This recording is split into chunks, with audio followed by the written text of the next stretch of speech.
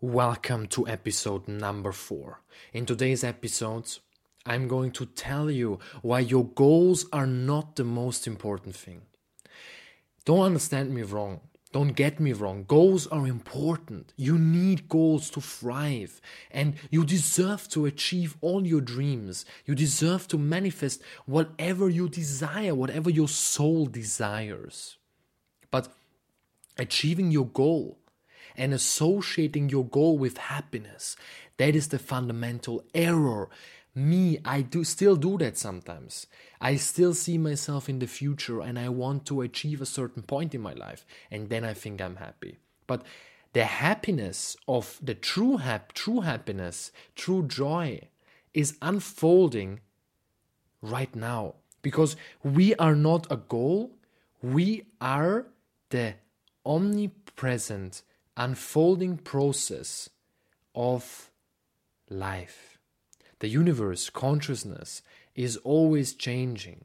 It always undergoes some change. You're like an ocean and there are many waves, and these waves always change. Sometimes it's a very calm ocean and sometimes it gets really, really stormy. So it's super important to realize that you are the process in where everything unfolds, and you're not the end goal. Yes, it's beautiful if you achieve your goals, and you need to have goals in your life.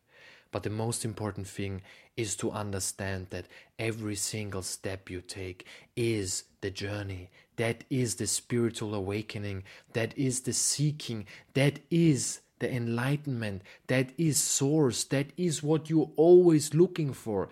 It is in the very step you're taking right now. And right now you're listening to this podcast. So this is your mission. This is what you're meant to do, to listen.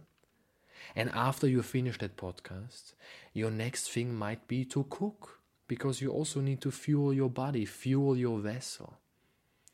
Of course, it seems more important to achieve certain goals than to take one step at a time.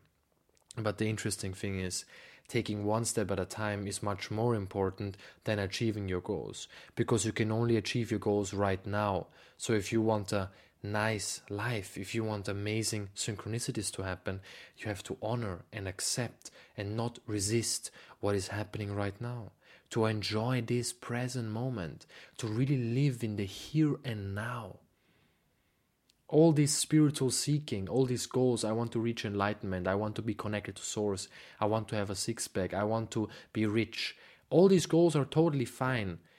But as long as we identify with these goals, as long as we need them in order to feel certain emotions, which is basically in the end just a lie.